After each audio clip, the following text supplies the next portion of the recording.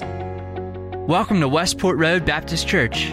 We're so glad you've decided to join us for today's message.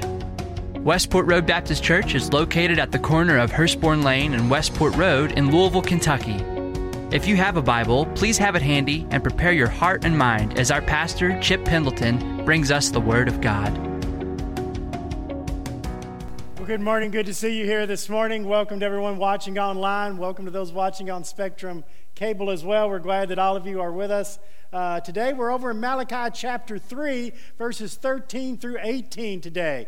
Now this section we're going to be looking at in the original Hebrew was actually one section. There were just 3 chapters, but in the Latin Vulgate they changed it over and made 4 chapters. But we're going to be looking just in chapter 3 today, and then we'll deal with chapter 4 and end up next week. Our series called Crybabies. And so we've seen over the last few weeks Malachi challenging the people whining and complaining every time that he does, and then God showing them how what he is saying is true. We're going to see that pattern continue today. So let's look over to Matthew chapter 3, verses 13 through 18. I don't know if you ever heard of Greene County in Georgia, but Greene County is outside of Atlanta. It's a very poor county. The school system, Greene County High School, was a failing school. Although 80% of the students graduated, only 32% of those students even had basic proficiencies at any level. Only 7% of their graduates were proficient in math. So the school was definitely hurting. 98% of the students were under the poverty level. 89% of the students were minorities, and people had just written the school off totally. And that's when a man by the name of Tom Kelly moved into the county. Tom Kelly was retired. He bought a farm out in the county. He'd made a lot of money in the medical field, and he was very disturbed by what was going on in the school system. And so he made a deal with the superintendent, and he met with all the first graders 12 years ago. Every first grader in the county, there was only like 58 of them or something.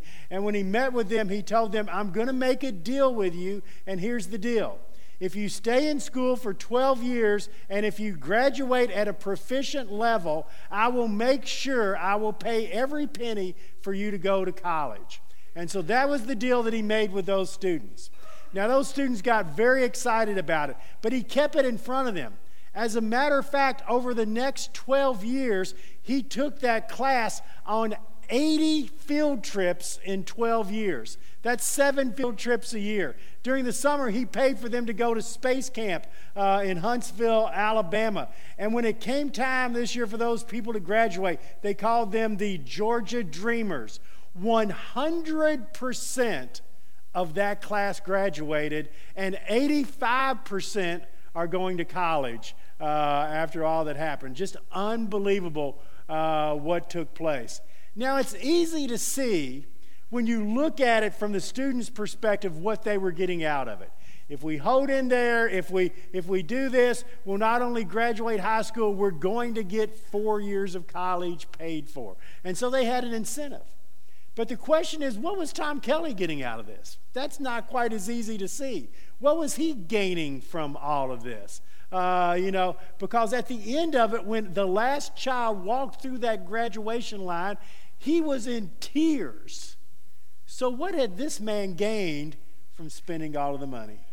Well, today we're going to talk about the fact that sometimes we wonder, what are we getting out of this thing that we call God? What are we getting out of religion? And how are we better than anybody else because we're doing it in the first place? So that's what we're going to see over in Malachi chapter 3, starting with verse 13. If you want to turn over to that. And the first thing we see is this. Sometimes we feel as if serving God is just useless. Sometimes we feel like serving God is useless. What am I getting out of it? I do all this stuff. What am I getting out of serving God? Look down at Malachi chapter 3, verses 13 through 15. You have spoken arrogantly against me, says the Lord, and yet you ask, what have we said against you?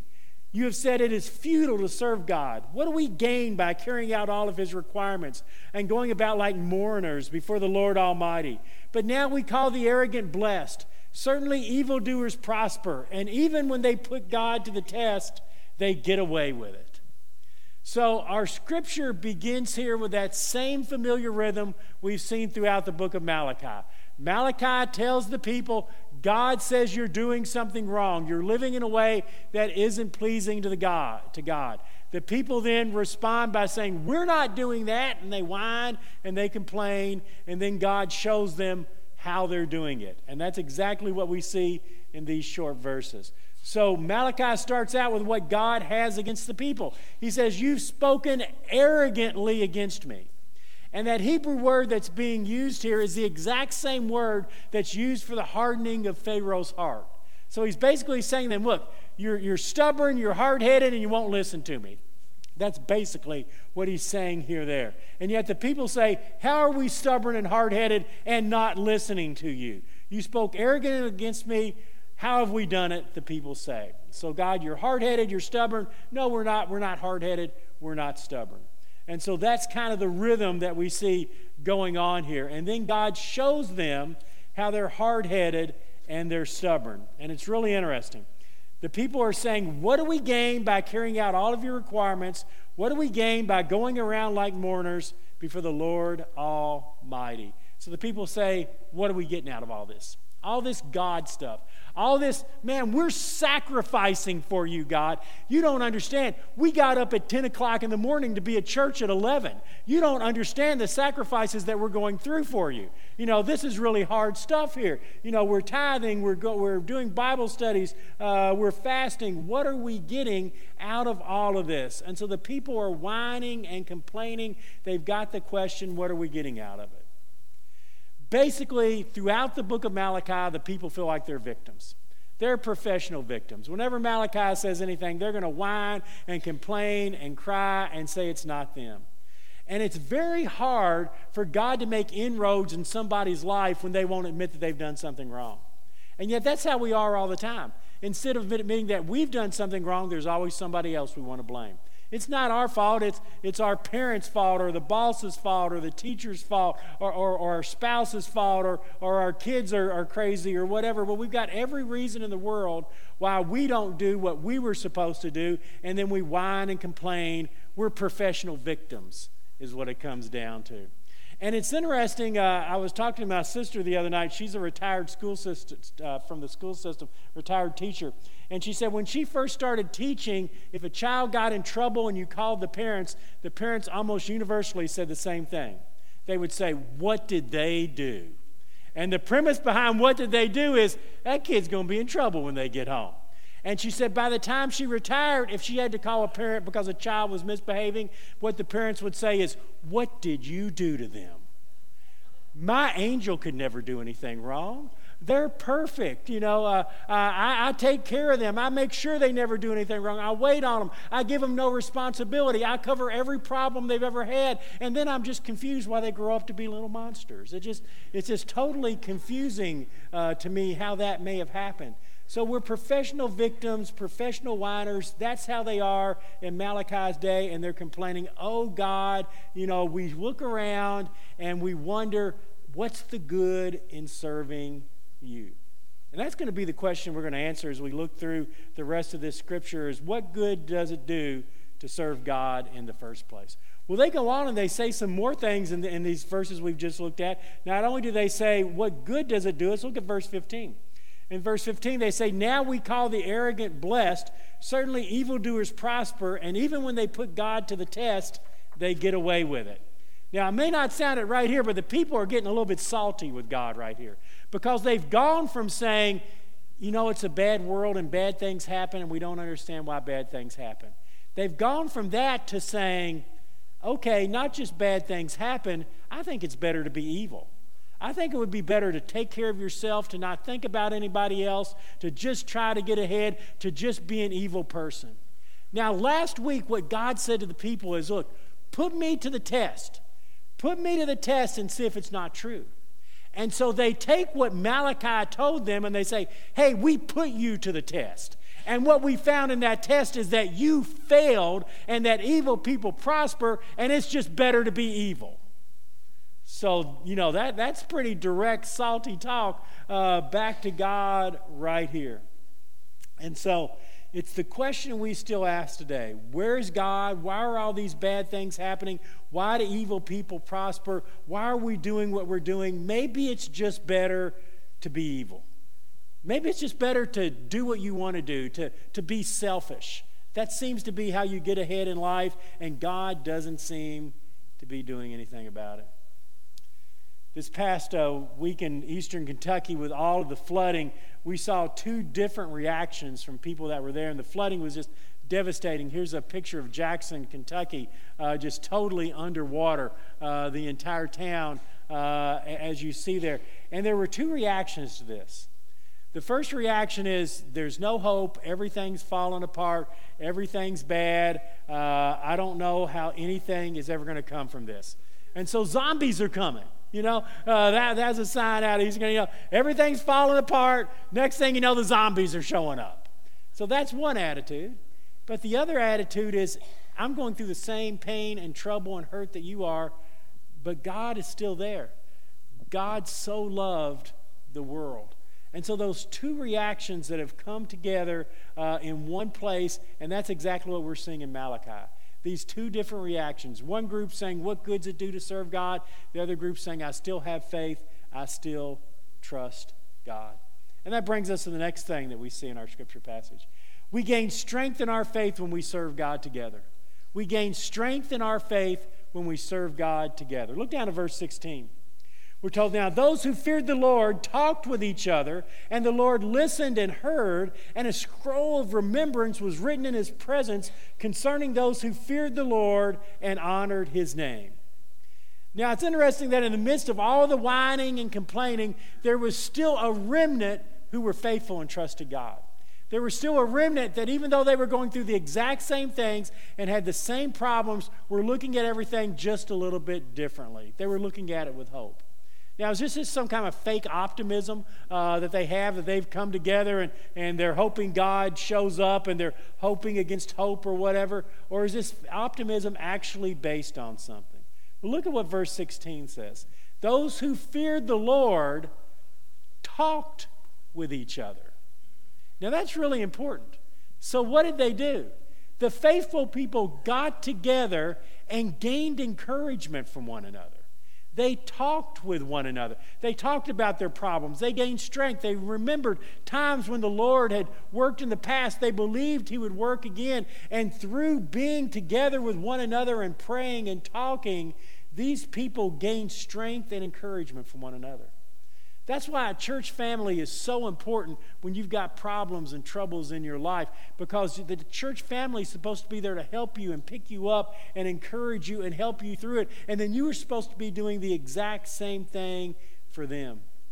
That's why during COVID, when we weren't able to meet at all and we were just meeting online, the hardest thing I found out as I began to talk to people was not being together.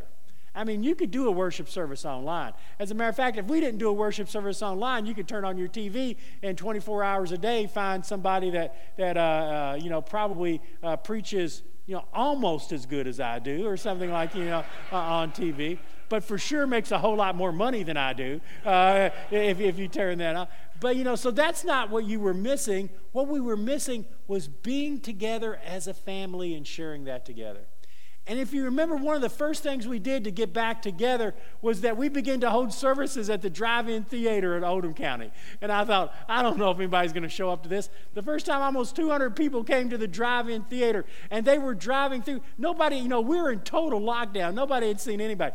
People were driving through, they're blowing horns, they're getting out of their cars and waving at each other, from a safe distance, because everybody was still panicked and all of that kind of stuff. And instead of amening, everybody would blow their horns and flash their lights. And there was a feeling of community, of being together, of encouraging one another. And that's what they did here. They got together, they listened to one another, they encouraged one another. And then after that, they did something really interesting. They got out some paper, and they all wrote their names down on the paper in the presence of the Lord, and they honored his name. Now, what was the point of that? This scroll of remembrance. We're the people that are going to trust God even in the midst of this, and I'm going to write my name down for all of history to see that I'm one of the people that said I'm going to trust God when everything in the world seems to be falling apart. So these people gained encouragement and hope. This scroll of remembrance was made and then given to the Lord. When God's people come together, they are encouraged and gain strength from one another. As David was saying earlier, with the collection that we did here, that's a perfect example of what I'm talking about. I think everybody, after seeing what happened on the news in eastern Kentucky, wanted to do something to help. But then the question is, what do you do to help? I don't know what to do. And so when Sam, I didn't see it, Sam, till like 10 o'clock Sunday night. I was going through my Facebook post and trying to see how many people had liked something I put on Facebook, so I would feel better about myself and it would raise my self-esteem and everything. And as I was doing that, I saw I had a message from Sam Ward, and I was expecting the message to say, "Great sermon today, Chip." And so I clicked on it to build up my self-esteem more, and Sam said, "Hey, I'm collecting some stuff to go to a Hazard if you know of anybody that wants to help." And so I thought, well, let's just put that out to the church. So I just did a Facebook, Instagram post on that. I put it on the church's Facebook page as well. The next day, on Monday, we actually did an email blast from the church, and we said, you got to have it in on Wednesday. This is Monday afternoon. In the next day and a half, this church gave nearly an entire truck of supplies. Got some pictures of the loading of the truck right here. Not only that, as David said, someone in our church, Cindy Collier, owns a trucking company. She supplied a truck and a driver to go down to Hazard. And people that weren't able to come in and weren't able to give, we raised almost $12,000 that week as well to go to disaster relief. And folks, this was all in a day and a half with nothing planned and nobody in a church service to even hear about it.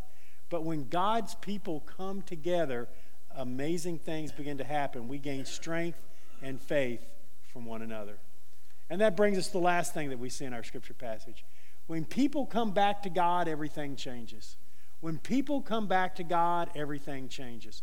So God tells the people, you're stubborn, you're hard-headed, you won't listen. The people say, how are we stubborn and hard-headed? God shows them. And then some people, a remnant, listen, come together, encourage one another, and sign a book of remembrance. Verse 17. On the day when I act, says the Lord Almighty, they will be my treasured possession. I will spare them, just as a father has compassion and spares his son who serves him. And you will again see the distinction between the righteous and the wicked, between those who serve God and those who do not. So in verse 17, God starts out here, and it's really interesting. He says, on the day when I act. Now, what's he talking about here? He's telling the people, look, you're stubborn, you're hard-headed, you refuse to repent, and one day my judgment is going to come. But on that day when my judgment comes, on that day when I act, there will be a difference between those who refuse to repent and those who do repent. And those who do repent will be my treasured possession. Now, this is a really unique turn of phrase here. It's actually used 6 different times in the Bible where God calls his people his treasured possession. I'm sure sometimes you're sitting at home and you don't exactly feel like a treasured possession, but that's how God sees you. God looks at you and thinks of everything that I have, you are treasured. You are what I hold the dearest. You are my treasured possession. That's how God feels about you. My wedding ring is kind of a treasured possession that I have. This is my dad's wedding ring. And when my dad passed away, I took this wedding ring. I began to wear it when Andrew got married. I gave him my wedding ring. One day when I give up this ghost here inside of me, whatever, what's going to happen is Andrew's going to take this ring. He's going to give my ring to his child, and we'll just keep that going on. That's a treasured possession. In the same way, God says you are his treasured possession. And he says that he will look on you like a father who has a very special son that he loves. And then in verse 18 it says, and in that day you're going to see the distinction between the righteous and the wicked, those who serve God and those who don't. Sometimes in this world, it's hard to see the distinction. Sometimes in this world we get confused and we think, man, evil people are really getting ahead in this world. Might as well just be evil and stop trying to do good. But God says, man, you're just looking at a limited picture. You're looking at a snapshot, and I'm seeing the whole landscape.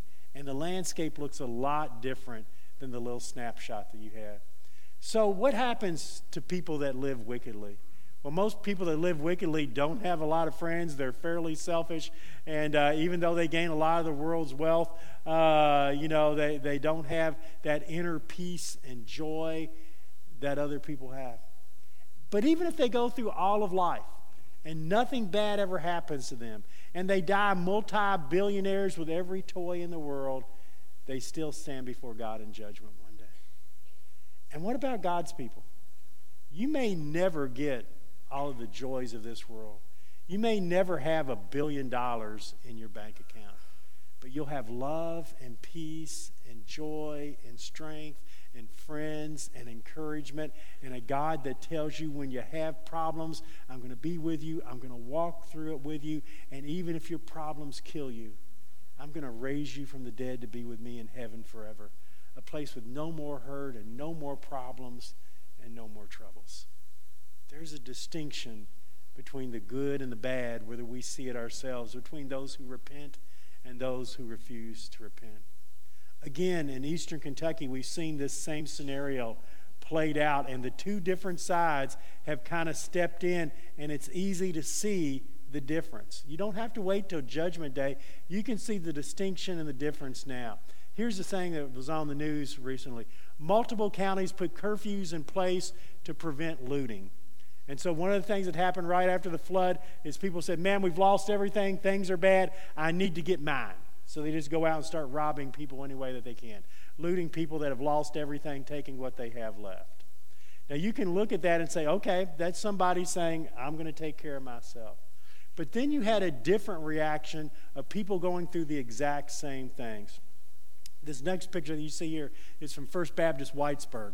First Baptist Whitesburg had their building was flooded. A lot of everything in the building was destroyed. This is all the stuff from inside First Baptist Whitesburg. One side of the church, they brought everything out, and they're trying to save it and hope it dries because they've suffered this great loss. The other side of the church has this. There is a sign that says laundry ministry. If you go to that side of the church, then what you find is this. There's also a feeding station that they have set up there that served over 7,000 people already. And so you have a church that says, okay, look, we've lost everything too. We're in the same situation that you are, but we're still going to feed people and launder your clothes, and we're going to do everything that we can to help, because in the midst of trouble and pain, instead of getting what's ours, we want to love and care for one another. And then take a look at this next picture right here. 42 jobs completed by the Kentucky Baptist Disaster Relief, 23 still open, 11 people that have been saved in the 42 jobs that were done. How does that happen? Because people see the distinction. People look out there and they say, no, there really is a difference between those who serve God and those who don't. What do I get out of serving God? It's a whole lot more than you may ever think. Let's have a prayer. Father, it's easy to look at the problems of the world and wonder what we're getting out of this. Help us to see that we get so much more, that it rains on the just and the unjust. We're going to have problems whether we're faithful or not faithful. It's the strength and the resources and the joy and the help that we give that makes the difference. In Jesus' name, amen. You know, it's interesting that one of the things that Jesus gave us to remind us that in problems and troubles that we're one family is the Lord's Supper. So if you'll take out your Lord's Supper elements at this time. And by the way, these are upgraded. No longer do you have the styrofoam, so that is a good thing indeed. So sometimes we feel like, okay, the world's hit me, everything's falling apart. What am I getting out of this God thing? And we forget what God's already done for us. And one of the things that he did for us more than anything else is that he went to the cross to die on the cross to forgive us of our sins when we didn't deserve it. And on that cross that night, we're told two things happened. First, he took that one loaf of bread, and he broke the bread, and he blessed it, and he gave it to his disciples. And when he gave it to him, he said, "This is my body that is broken for you." And it reminds us that we're all one family, that we're not different people, that we're one family here together. And when we stand together and work together and serve together, it makes a difference in the world and in our problems. This is the body of Christ that was broken for you. We're told that in that same way that night he took the cup, the one cup. He passed it among his disciples and he said, "This cup is the New Testament in my blood, which was shed for you." You know, sometimes we look at our own lives and we think, God can never love me. I've messed up. I've done it wrong over and over again. I don't deserve any of this. And maybe all of that's true. But all God knows is that you're his special child. He created you. He loves you. He forgives you. And this is an example of God's forgiveness, so that nothing stands between you and God ever again, because the blood of Jesus wiped away your sins. This is the blood of Christ which was shed for you.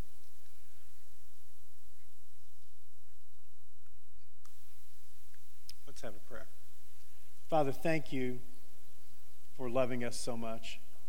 Thank you for giving your Son. We wonder what we're getting out of it when you're the one that truly gave everything so that we could have heaven. Help us to understand and appreciate what you've done for us. In Jesus' name. We hope you enjoyed today's lesson and that it spoke to you. If you have prayer needs or want more information about us, we invite you to stop by our website, mywrbc.org, and click on Contact. Please use the word podcast in the subject line. You can also find us on Facebook, Twitter, and Instagram, keyword MyWRBC. At Westport Road Baptist Church, we love God and love people. Please join us for Sunday morning service at either 9:30 a.m. or 11 a.m. We also have Sunday school for all ages during both service times. Thanks again for listening, and join us next week for another message from God's Word.